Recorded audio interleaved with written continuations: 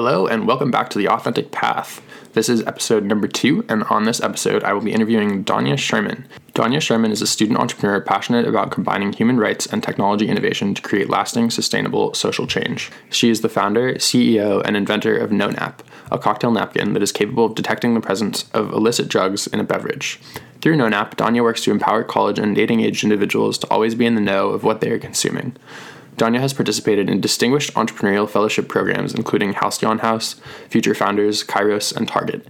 She is featured as Washington's Life Technology 25 Innovators and Disruptors, DC's Inno's 25 Under 25 Brightest Young Innovators, Cafe 100 Changemaker, Impact Awards Female Entrepreneur of the Year USA finalist, Toyota's Mother of Invention, among Washington's Life Technology Hall of Fame, and Forbes' 2020 class of 30 under 30 social entrepreneurs.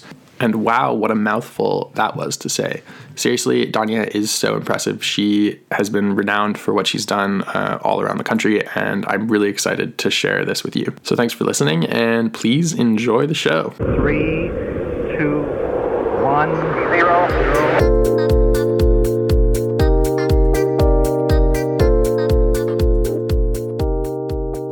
Danya, thank you so much for coming on the podcast.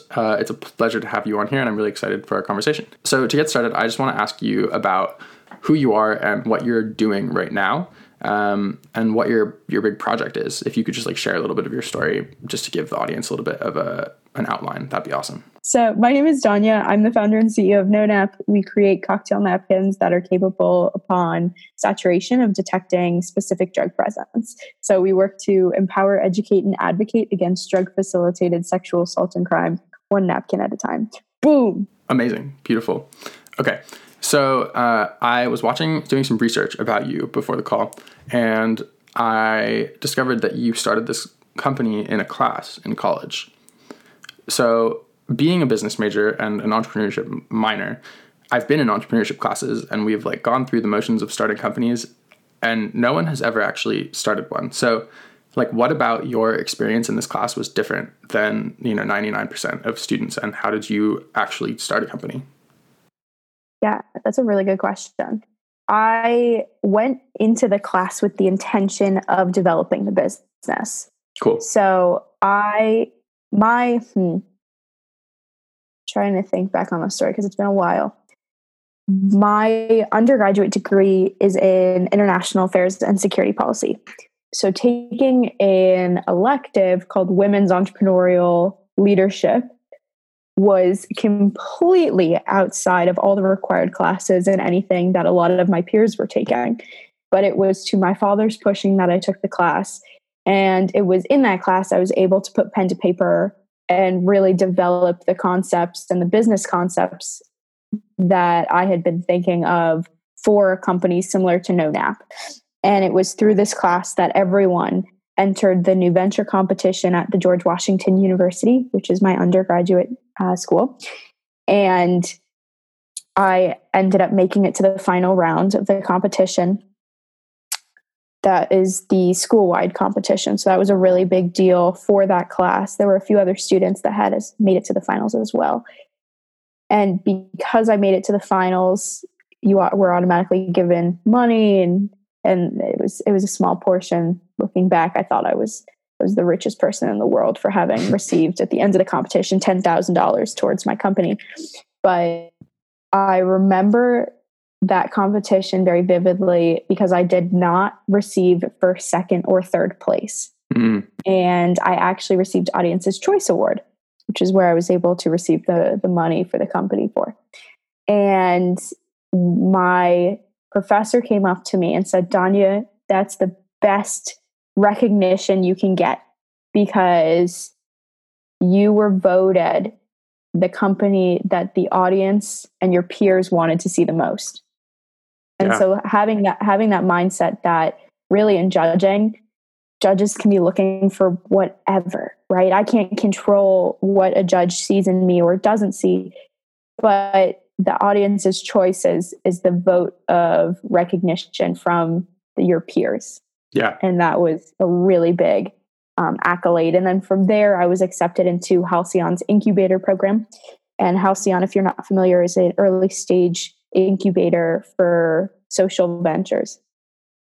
I took a semester off from school, was at Halcyon, really grew my company, and from there was able to skyrocket and get the support that helped bring us to where we are today. Awesome. So to back up a little bit, because basically the purpose of this podcast is to help people who have dreams and aspirations, but don't really know how to do it or don't have the courage to do it. And so like you went into this class wanting to start this business, right? And then you got Entrepreneur's Choice Award, got Audience Choice Award, which is basically like making sure you have a market, which is what any company needs. So that's awesome. And then got into Halcyon, right?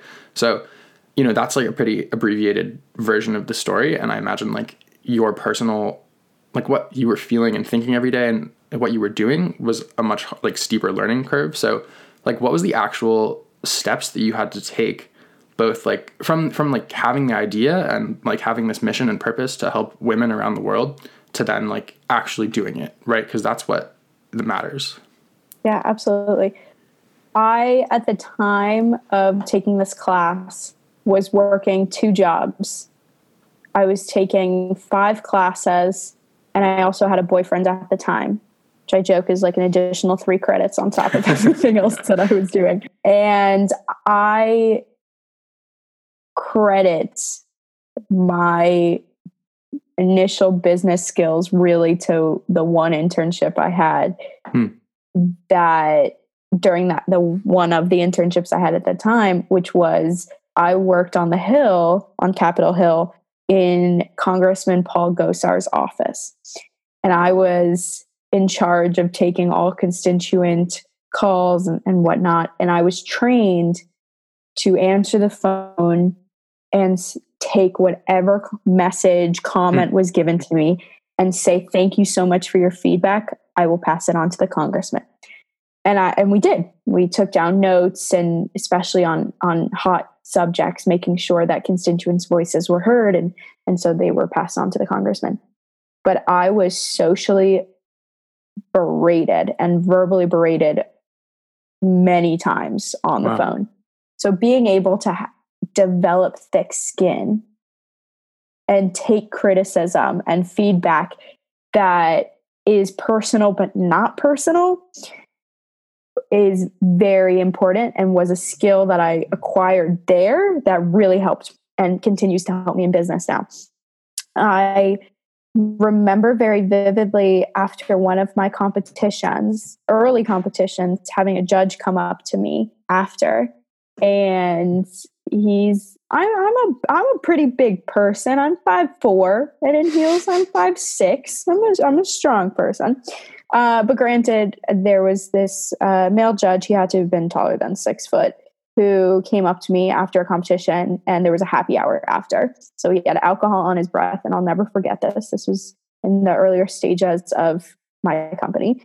Came up to me, leaned into my face, and with alcohol on his breath, I remember this like it was yesterday, said to me, I spoke to my son, and your company is going to fail. It is a stupid idea, and I don't think you should continue it. And I'm doing you a favor by telling you this now. And I remember very distinctly looking at him and saying, thank you so much for your feedback, and walking away. And it was one of those things where I just went into constituent comment receiving mode. And I said, just thank you so much for your feedback.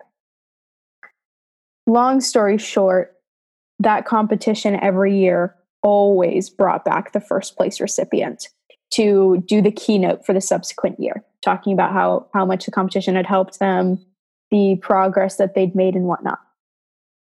I, who did not win first at that competition, was asked to come back and speak the next year to talk about progress. And I got up there in a power red dress and my black kitten heels and talked about the importance of believing in your idea, listening to feedback, but being able to know that you are the only person at the end of the day that will either make or break your company.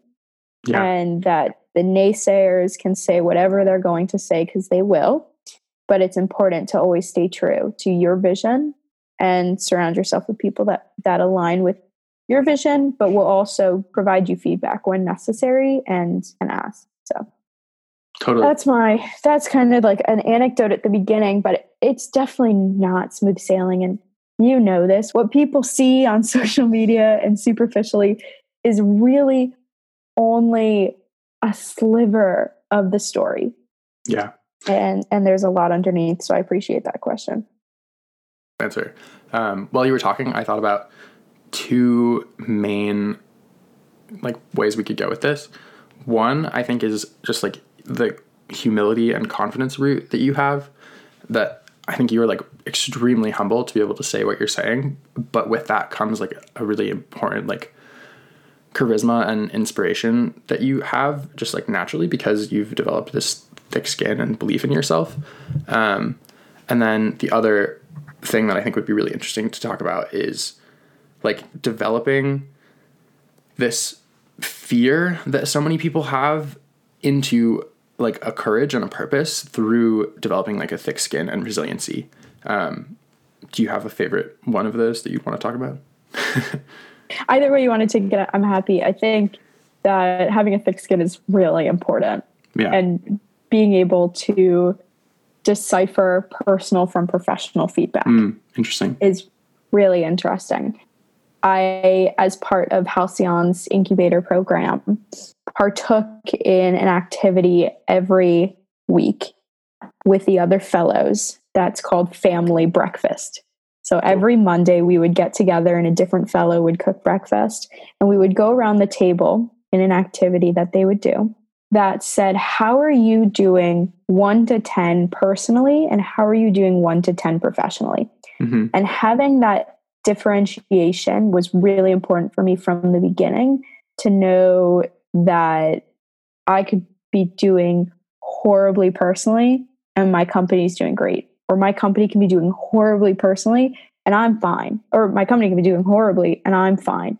And for me, that was really important in being able to decipher between my identity and my company's identity. And that I think is one of the greatest lessons that helped lead to me being able to develop thick skin. Because when comments come in, you have to know it's not you they're attacking. It's the idea and the business model. And it's not even an attack. A lot of the times it's, let's see how I can help you by pointing out issues. And it's really just the framing that's so important. I think that in my experience, the more deep you get into something and the more passionate you are, like the more of yourself you put into something, the more feedback like that you get from people, because the quality of people around you goes up when you dive so deeply into something. And generally when the quality of people goes up, like the quality and accuracy of their feedback also does, which can be hard for a lot of people who are doing this for the first time. So I think like to transition, you must have had and have like amazing mentors in your life. And what was that like developing relationships with them, and how have they helped you throughout the last few years, and how are they helping you both personally and professionally? Yeah, absolutely. I have so many amazing mentors and advisors. And I think like to start, it's really important to acknowledge that they're coming from a point of wanting to support you, hopefully, if you have a really good support system. And it's also important to say that they're sharing from their shared experiences, which does not mean that that is something that you have to adhere to, right? So what I like to do, and what I say is really important for leaders, is you take in all the information around you. You take all the perspectives. Don't take advice, take shared experiences. That's really important. Don't ask someone what they would do. Ask them what they did when they were in your situation and what the outcome was. Yeah. And that's been really important. But as far as advisors and mentors, I have been so blessed. I actually met one of my really good friends now and mentors. His name is Borzo. He heads up a marketing company called Falcon Labs out in Virginia. And he was a judge at a competition I participated in through Entrepreneurs Organization, their Global Student Entrepreneur Award. He was one of the judges at the regional competition. And winning first place enabled the recipient of the first place to have an in-kind prize of working with Borzu, and he would help with marketing. I did win. Yes, I did win that competition. And so I was able to work with Borzu. And he came up to me after and said, "Thank God I get to work with you because I love what you're doing and your marketing is crap." And this is the first time I met him. And I was like, "Tell me what you really think." No, just kidding. But I was so appreciative because that was the issue I really needed to work on, was my marketing and branding. And he's brilliant.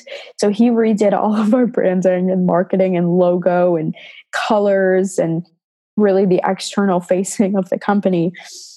And I said to him one phone call that I will never forget. I said to him, "Borzu, why are you helping me so much? External to the scope of what the in-kind prize provided. Why are you being so supportive to me?" And I said point blank to him. And his response was, "Danya, there's no such thing as a self-made entrepreneur. I was helped along the way, and now I'm helping because I can." And I remember thinking of that after and really reflecting on it, because that's something that I now strive, right? I'm growing my company, and I've been honored to receive support. And so now when I can, and hopefully down the road when I'm more able to provide support once my company is more successful and we've accomplished more milestones, then I'm able to continue giving back. But Borzu's selflessness was something that really touched me at a time when having mentors and advisors and really strong supporters, and still is so crucial. Good answer.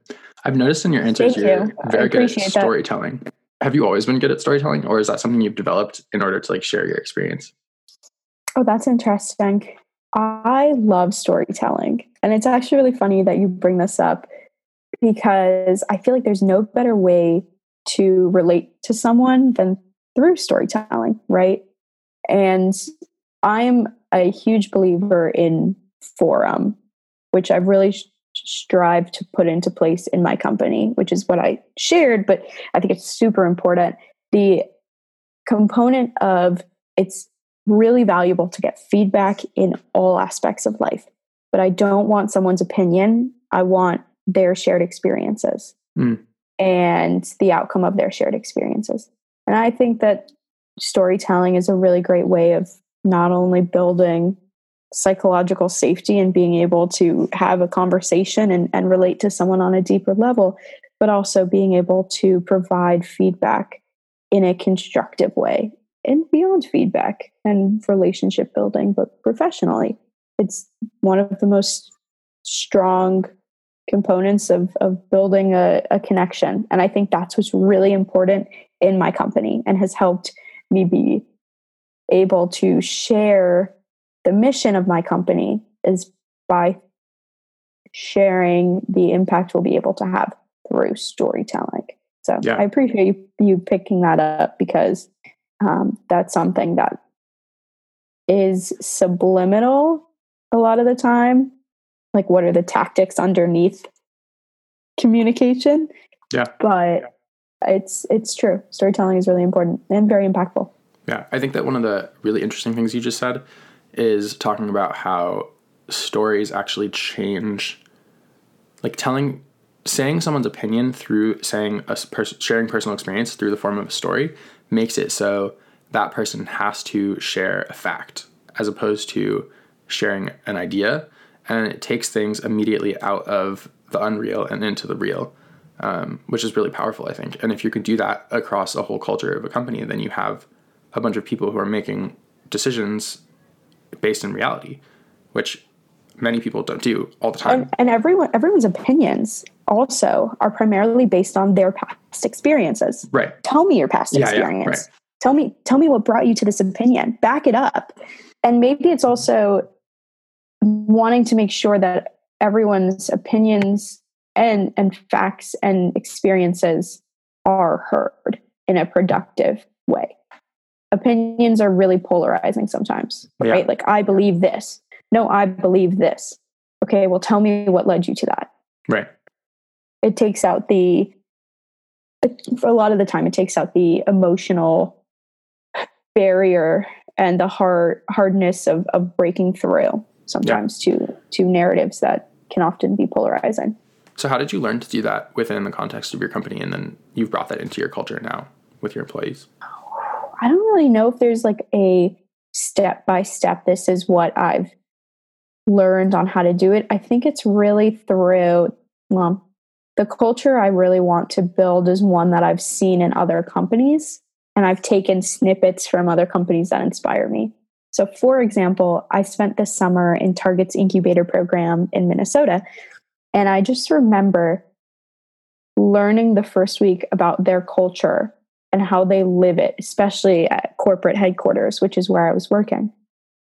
And everything they did, everyone I met emulated the brand and the culture of Target. And now, to the point that I could show you my phone and the pop socket on the back is a Target bullseye, that I just live and breathe that culture and that brand and what it stands for on inclusivity and what it stands for on challenging the norm through CPGs, right? And changing and making you feel at home. They call their customers guests instead of customers. It's the small things that make you change the way that you're perceiving an institution and the way things have been run. Yeah. It's just so cool. And that's something that's inspired me. So that's just one example of culture, but I really strive to emulate.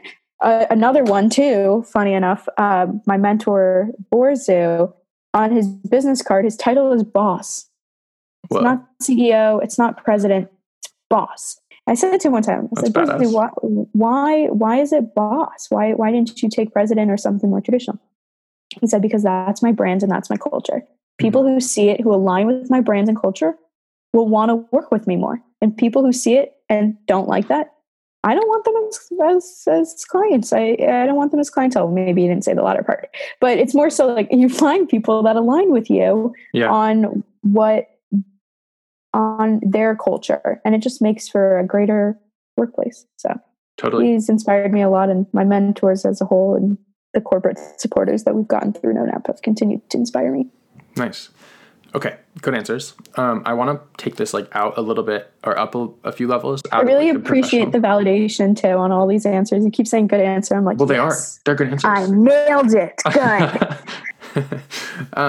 So in terms of your personal story, along the way, doing this business and living a life and having a family and friends and going to classes and now transitioning into doing an MBA, you're very busy, right? What has it been like personally to juggle so many different things, and what are some skills you've learned to do that? Yeah. Juggling is a pain sometimes because it means that you have to prioritize. And I say that I've become a really good time manager. I've managed my time really well, whether it be between relationships, romantic, personal, professional, whether it be making sure that everything is scheduled and everything that I need to do is in my phone. Or also being aware that spontaneity and flexibility is so important. Yeah, so absolutely. I can plan, but I can't plan for the unplanned. Right. And so even coordinating with friends or staying in touch, if I have time, I will pick up my phone and call someone and say, hey, I have 10 minutes. How are you? I was thinking of you. And that's really helped me stay connected with my network in a way, and my friends in a way that I otherwise would have lost touch because everyone is busy. So I think those are just some fun things that I've done, but it's really just making sure you're prioritizing not just your company, not just school, not just everyone else, but also yourself, and knowing when to say no. I found my personal stress reliever, I love baths. Nice. I love bubble baths at the end of a long day. I have a pillow, not a pillow. I don't know. It's like a chair pillow in my bathroom. And I put my computer on it, put on some Netflix, take a bubble bath for like a half an hour, 45 minutes. And that's how I end my day. It's just the perfect de-stressor. I don't know. What about you? How do you de-stress? Reading is a good one for me. Going outside, running. Yeah. Pretty much like exercise and introspection, I think, are my de-stressors. Yeah. I used to find exercise really helped. And I used to find that like weightlifting really helped me de-stress, especially when you're going through a lot and there's a lot of uncertainty. And so, yeah, I know, look at you, muscles, doing a nice flex. No, you have bigger muscles. Who, me? Yeah, we've been over this. Nice. Now, I like to lift heavy things. That's my fun. But I used to find that going to the gym and just working out until I was so exhausted would help me sleep better. And I would just get out all my frustration of anything. And I loved it. I loved being able to go in the gym and break stereotypes while being in the gym. So I was surrounded by primarily men. Yeah. And I always loved just being able to lift heavy and lift alongside my guy friends. I remember the first time, and I don't know if you can tell, but I'm very competitive. The first time I was in the gym, I could barely deadlift a 45-pound bar. And I was mortified. I was like, damn it, Danya. Like, you used to be a competitive figure skater. You were so in shape. What happened? And I used that to fuel me going to the gym 5 times a week, 6 times a week, lifting to the point that then I was on par. Yeah. Okay. There are 2 different kinds of people, I think. There's the kind of person that when you can't lift a bar, gives up. And then there's the kind of person that when you can't lift a bar, you go 5 or 6 times every week and like you lift the shit out of that bar, right? Like, what makes you one kind of person? Like, how do you become the kind of person that doesn't give up? Or is it just, are you born with it? Maybe it's Maybelline. No, I'm just kidding. Get it? Because maybe you're born with it? No? Okay. Cut. I would say I'm naturally competitive. And that's just something that's in my blood. I like to push the barriers of what I think I can do. And it's frustrating when you're on that journey, but I also have a mindset of growth. So I have a growth mindset and growth mentality where I love to see where I started and where I am today and where I want to be. And I remember when I started powerlifting saying within 3 months, I want to be able, that was an artificial number, right? I just chose 3 months. But within 3 months, I want to be able to lift 100 pounds deadlift. And I accomplished that in like 2 weeks. Yeah. And then I was like, okay, now I want to do 200. And then that took me a little longer. I was like, okay, now I want to do 2 plates. And I feel like I got to the 2 plate goal of 225 deadlift. And I was like, okay, I accomplished my goal. And I got bored. I stopped for a little bit. And you also it's dangerous for me too, because I will push myself to the point of getting hurt. And it's really important to listen to your body, listen to your mind, and just be smart on that journey. Yeah, absolutely. Is that so what about you? You've got great shoulders. What do you do? Thanks. What do I like? What do you do? What do you do? I know we talked about working out. Yeah. Oh, I don't know. Are we working out together? Are we lifting together? Let's do it. Okay. Honestly, we can pursue becoming the best version of ourselves in the gym all the time. Yeah. Are you still lifting a chair during quarantine? No, I've given up on weightlifting. Now I'm trying to do these finger pull-ups on the door frames, but it's hard. Oh, wow. Yeah. You've got some strong fingers. Honestly, this kid came over, one of my friends, and he is really good at rock climbing, and he just did 10 of these. I just I don't know. So now I feel like I have to do it. So you're competitive too. Oh yeah. I think, yeah, definitely competitive. My friend did. No, I need to also. It's also competitive. I think competitiveness, true competitiveness is mostly with oneself. I agree. You're saying, I trying agree to beat completely. That. And I think that's the mindset you need to have in business. Yeah. You can't compare yourself to the And person life. next to you, because you will never be happy. Right. And I will tell you, like right now, I really strive to feel everything emotionally, because it's really easy to just be in the hustle and the grind and not enjoy the journey. And that's the biggest thing that to me, I feel like is just the main cause of burnout. Yeah. I have a funny story on that too, if you want to hear it. Go for it. Me and my stories. These are my anecdotes. Okay, ready for this? So when I just started my company, I had just received some news. I don't remember what the news is, but it was really exciting, super exciting news. And I called my father to say, Dad, I just want to let you know something really awesome just happened. And he said to me, Danya, that's so awesome. I want you to feel that excitement for 30 seconds and I want you to move on. I said, what do you mean, Dad? I want to feel this excitement forever. What do you mean? He said, because Danya, there'll come a day where everything will be going wrong. Everything will be horrible and you will just, nothing will be going right. And I want you to feel that pain for 30 seconds and I want you to move on. Mm-hmm. Because it's not the highs or the lows that define you. It is the journey as a whole. And to this day, whenever something horrible goes wrong, I take 30 seconds, maybe a little longer, 30 seconds on the average, and just feel it and move on. And when something amazing happens, I take 30 seconds, maybe a little longer, and I feel it in my stomach. And I celebrate the hell out of it. And then I move on. Because during those times of lows, it's so important to recall that feeling of that high.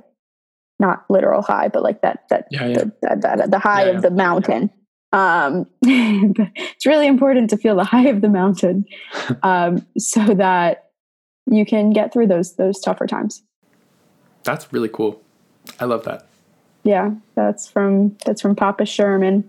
Yeah, I was just talking about this actually similar with one of my friends yesterday about how when we're dying on our deathbeds and we look back at our lives, we're going to be looking at the journey of our life, right? You don't look at any of those highs or lows, but the whole thing as a whole. And absolutely. So if you think about that, our future is past. And the best way to maximize the quality of our future's past is to live the best moment that we can every moment, which means just fully enjoying the present and the journey now, whether it's good or bad. So I love that. Yeah. I completely agree. I think that's also why I strive to do whatever is in my heart. That's super cliche. And what do I mean? When I have a situation that makes me uncomfortable and there's an opportunity for me to not do it, that is when I do it. Yeah. Ashton Kutcher. Because I regret more the things I don't do than the things that I do. And you referenced my Ashton Kutcher. Yes. Did I tell you that story? No, I found it. Where'd you find it? On the internet. What source? Am I really reusing all my stories? This is boring. I need better stories. Toyota video. Oh yeah, Toyotas. Yeah. My Ashton Kutcher 30 Seconds of Bravery. So go ahead. What's my Ashton Kutcher story? Let's see how well you know it. All right. Well, one time, Danya was at the Forbes 30 Under 30 conference, right? It was. Because she's awesome. And Ashton Kutcher was there because he was speaking, and she saw Ashton Kutcher and was like, whoa, that's a cool dude who is a really awesome VC who's focusing on human trafficking, which has a lot of intersectionality between date, rape, drugs. And so then she went over and talked to him because she has this idea now, which she lives her life by, which is about when she's scared, she does something anyway, and those 30 seconds of courage get her through. So she went over and talked to Ashton Kutcher and pitched really fast her business and gave him her card, and that was great.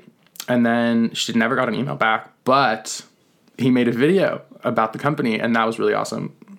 So that's the story. That was pretty good. Are you for hire?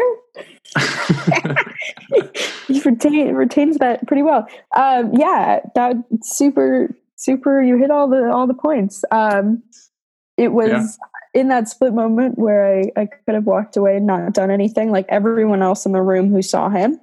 And I thought to myself, when would I ever get this opportunity? Yeah. And then I thought it only takes 30 seconds of bravery to do anything. Totally. Because once you've started moving, you're moving already and you can't stop. I'm in motion. An object in motion stays in motion unless acted upon by an external force. Totally. So Physics 1. It was. Yeah. It's actually interesting. Winning. Physics win. I hadn't really thought about this, but I went to this conference that was put on at my school called Own It. And it's a women leadership conference, but they encourage men to go. So I went. And Molly Bloom was the keynote speaker. And she is amazing. You and her would get along really well, actually. Ooh, I know the name. She is... Have you heard of the movie Molly's Game? No, okay. So Molly Bloom basically created this like gambling ring with really, really high power people, and then she has this crazy story about how it all kind of like fell apart. Really good movie if you get a chance to watch it. But she came in and like gave the speech, and at the end of the speech, I was like, I just need to go talk to her. Like, she's so cool. And so the same like 30 seconds thing came up. And so I went over to talk to her for a sec and then like left and didn't really achieve what I wanted to. And then I went and was just like sitting and writing up some reflections afterward. And the same, like that was one of the things that I wrote down. I was like, if I have the opportunity to talk to someone, I have to take it. Right. And then this like awesome musician walks by, who goes to my school, and I've seen him perform, but like never met him before. And I wanted him on the podcast. And so I was just like thought that, and it was perfect timing. And I just like ran over and I was like, Ross, like, dude, you need to be on my podcast. And he was like, what? I had to fill him in, but now I did a podcast with him. And so I think like those 30 seconds of courage that you're talking about are so important. And like, if you can combine that with the thick skin that you have to have when people inevitably like don't like whatever you're doing, then you can stay in motion too. Yeah. Sorry, I know this is your podcast, my interview of you, but it's super true, and I appreciated you sharing your story because it made me come to life in it. So yeah, there are a lot of similarities there, and I love it. There's so many times where I've just gone up to people and just started conversations, and I have a mindset that you can learn anything from anyone. Like anyone can teach you something. Agreed. So just be open-minded, and that's all. I so agree with you. Like, even someone that you disagree with about everything can teach you something, even if that's just how to be more patient. Yeah. Or teach me, tell me, maybe not teach me, tell me why you have that perspective that's so contrary to where I am. Right. Absolutely. By you telling me doesn't mean I'm changing my opinion. It just means that now I understand the enemy better. Maybe not enemy, that's a strong word, but and under the layer of protection. Tell me, but actually, my degree was in security policies. So tell me why the enemy is acting that way. What is their formation? But yeah, it's true. I love it. Cool. I want to move the conversation into like women's empowerment, and I think this is something you're very passionate about. And when you were talking about two stories that you talked about. One, the guy who came up to you after the pitch competition was like, this will never work. And then another one, you were in the gym and you just like felt like it was so fun to break the norms and be like that strong woman in the gym.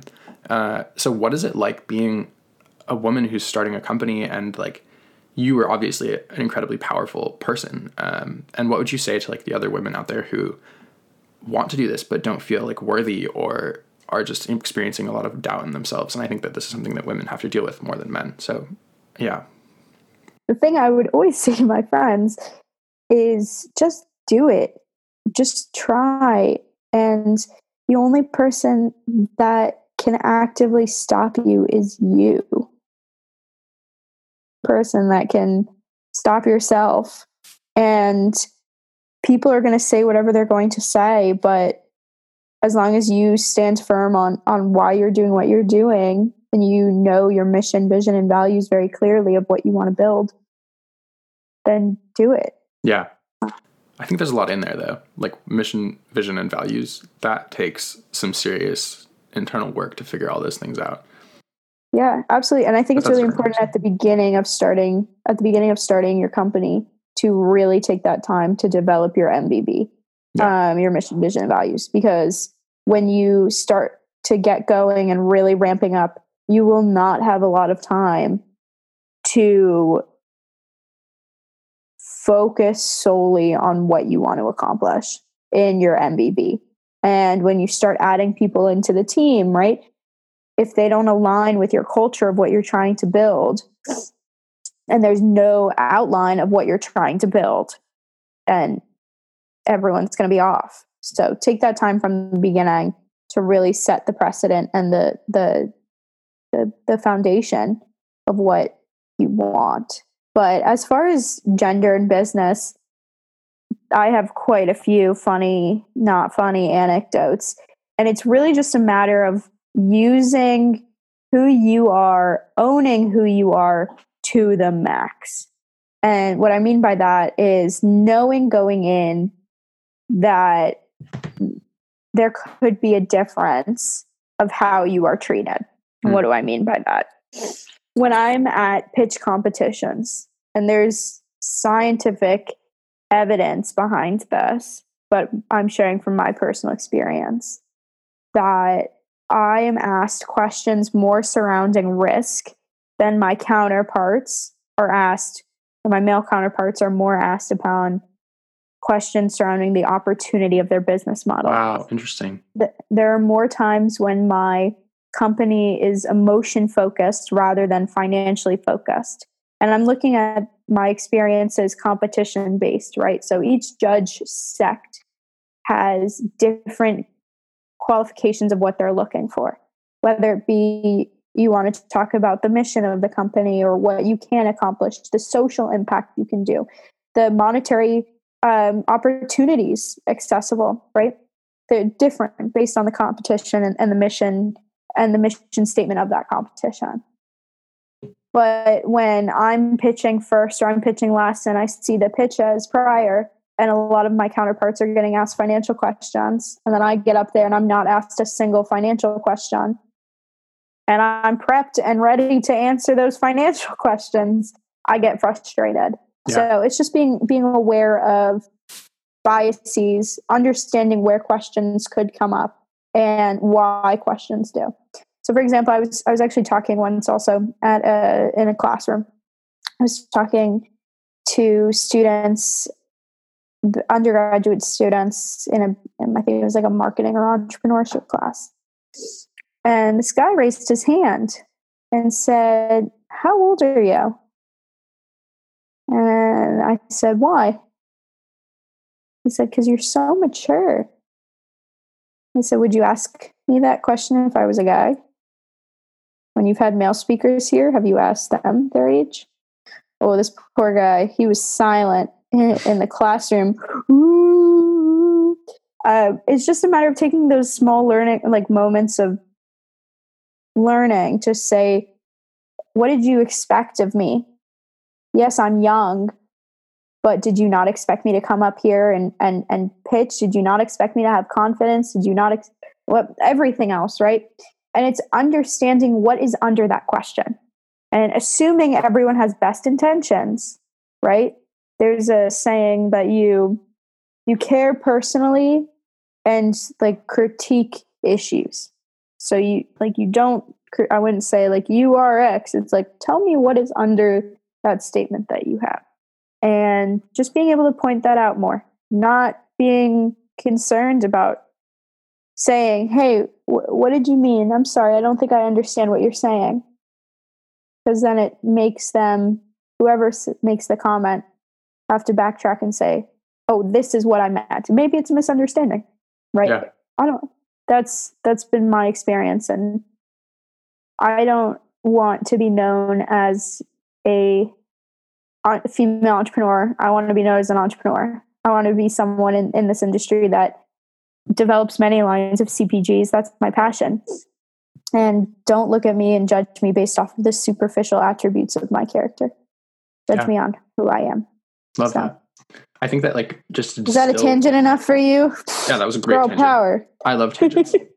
I think to distill that down, what you said is you have to really believe in yourself and know who you are.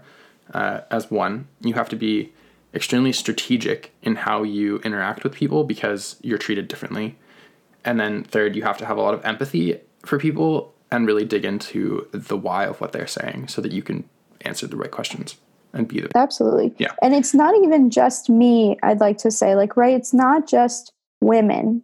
It's entrepreneurs of color. Oh, it's true. Age bias too. Young entrepreneurs, regardless of race, religion, sexual orientation, creed, gender.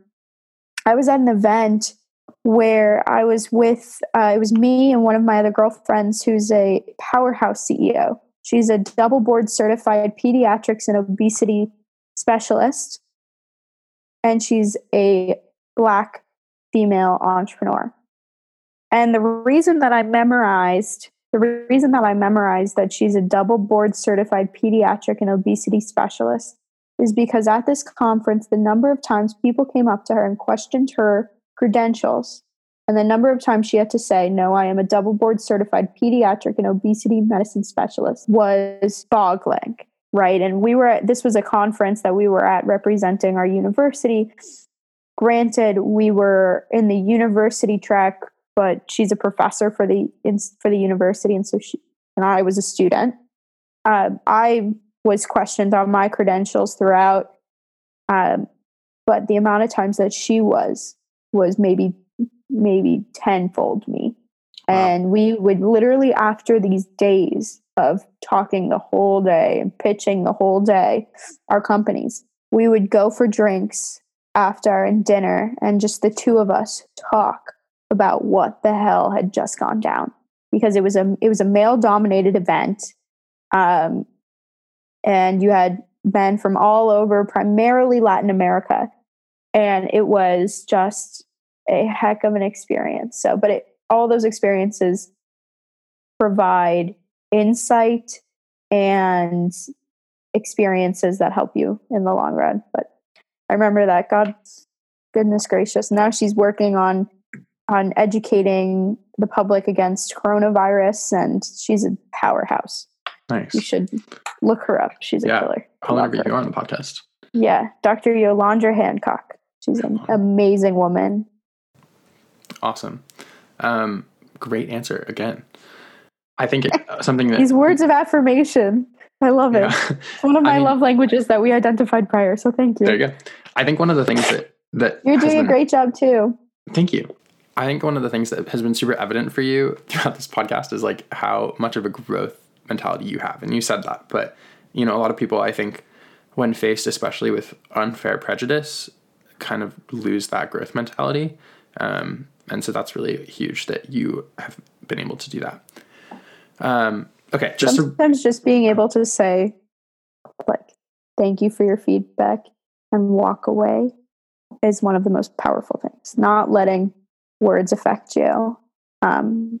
When I was at Halcyon, we did a training session with a woman by the name of Wendy Luke, and she taught us this principle that really helps me when I'm receiving feedback and criticism, whether it be personal or professional. And it's that you want to envision you have a basket in front of you, and that anyone's words land in that basket. Go along with me. This sounds a little nuts, but because it lands in the basket, I don't let the words hit me. Yeah. And it's just setting that mental barrier awesome. And I will prep when someone says, let me give you feedback. I'm like, okay, I got my basket in front of me. Come at me. But just having those, it's really important. And then you can like look through the basket and be like, oh, this is useful. This is not useful. That's actually absolutely really cool. Yeah. Yeah, absolutely. Okay. So to wrap up, because we're almost out of time, I want to ask you, what does authenticity mean to you? Good question.